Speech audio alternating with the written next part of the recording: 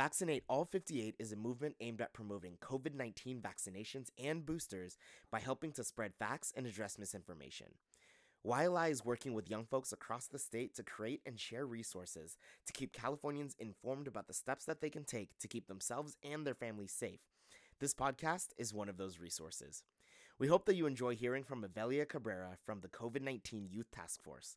For more information, go to vaccinateall58.com and check the episode description for a link to the Stop the Spread Instagram page. Stay tuned for more on Vaccinate All 58. It's 2022 and we've been facing the COVID-19 pandemic for over 2 years now. And while everyone's lives have been affected in one way or another, young people especially have seen their routines be changed mentally, physically, and even socially. For this episode, we decided to interview 2 young people from the Eastern Coachella Valley as they share with us their personal experiences with COVID. We go to youth reporter Avelia Cabrera for the rest of the story. I'm Avelia Cabrera and I'll be interviewing Kimberly Bellman. Yaracet Cerrato. How has your mental health been affected by COVID-19? My mental health has been affected by COVID-19 a lot because to distress, I usually go out to stores and look around. But since COVID-19, I had to stay indoors most of the time. So I had to figure out what to do in the wild. It has affected me by not being able to see my family as often as I used to. Before, we used to have various family reunions, and now they're just getting less and less, and they're diminishing little by little. As schools and jobs moved to the virtual world, many young people stayed home and were subsequently tasked with being caregivers for other family members in the household. But this becomes especially difficult, though, when one of those people develops COVID. Have you had to take care of someone while they had COVID? Yes, back in August when the whole situation started, my mother, little brother, and I had gotten COVID. So we just had to isolate each other from the rest of my family. And we were just basically looking out for each other, taking care of each other, making sure we all took our medications and everything. So yeah. Yes, for a while I had to take care of my grandmother who got COVID-19, but after a few days I also got it, so I wasn't able to take care of her. And although the last 2 years have been filled with immense amounts of grief and unknowns and changes, we wanted to turn our sights now onto the future. We wanted to know what Yaracet and Kimberly thought about the future of COVID in our daily lives and its effects on how we make decisions and plans. What concerns do you still have about COVID-19? How are you adjusting to a new normal?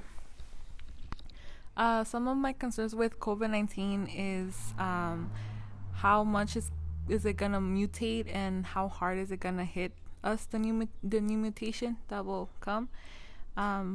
I'm adjusting to a new normal by always carrying a mask. Even though in some places it's not required, I still think it's very important, and also keeping some distance with strangers that you meet along the way.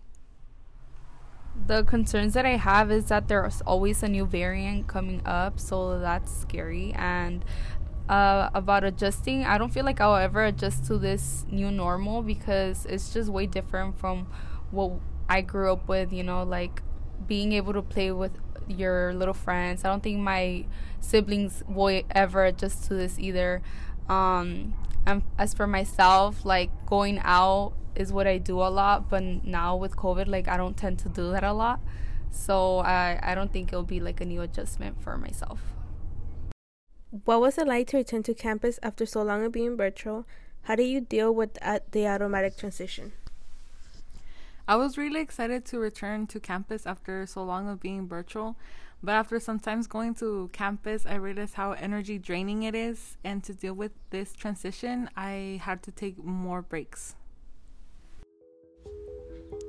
At times, it feels too easy to name the things that were ruined for us because of COVID-19. Big things, like graduations, birthday parties, weddings. And while that's important to express because we likely won't get them back, we wanted to briefly highlight the silver linings of the pandemic, however small they might be. Again, Avelia. there anything good that happened to you because of COVID? I guess the only thing that you could say that was good from COVID happening is me saving up more money because I don't have to be wasting in dorms or stuff like that, or since I don't go out often, I don't waste much money. One of the things that I can think of that happened to me, something good because of COVID, is that it forced me to have more patience in some things that I didn't have before. So at least I have more patience than I did pre-COVID. A big thank you to Evelia Cabrera for her reporting and to Kimberly Belmont and Yaracet Cerrato for their interviews. I'm Fatima Ramirez. This has been a special COVID episode of PolicyWise.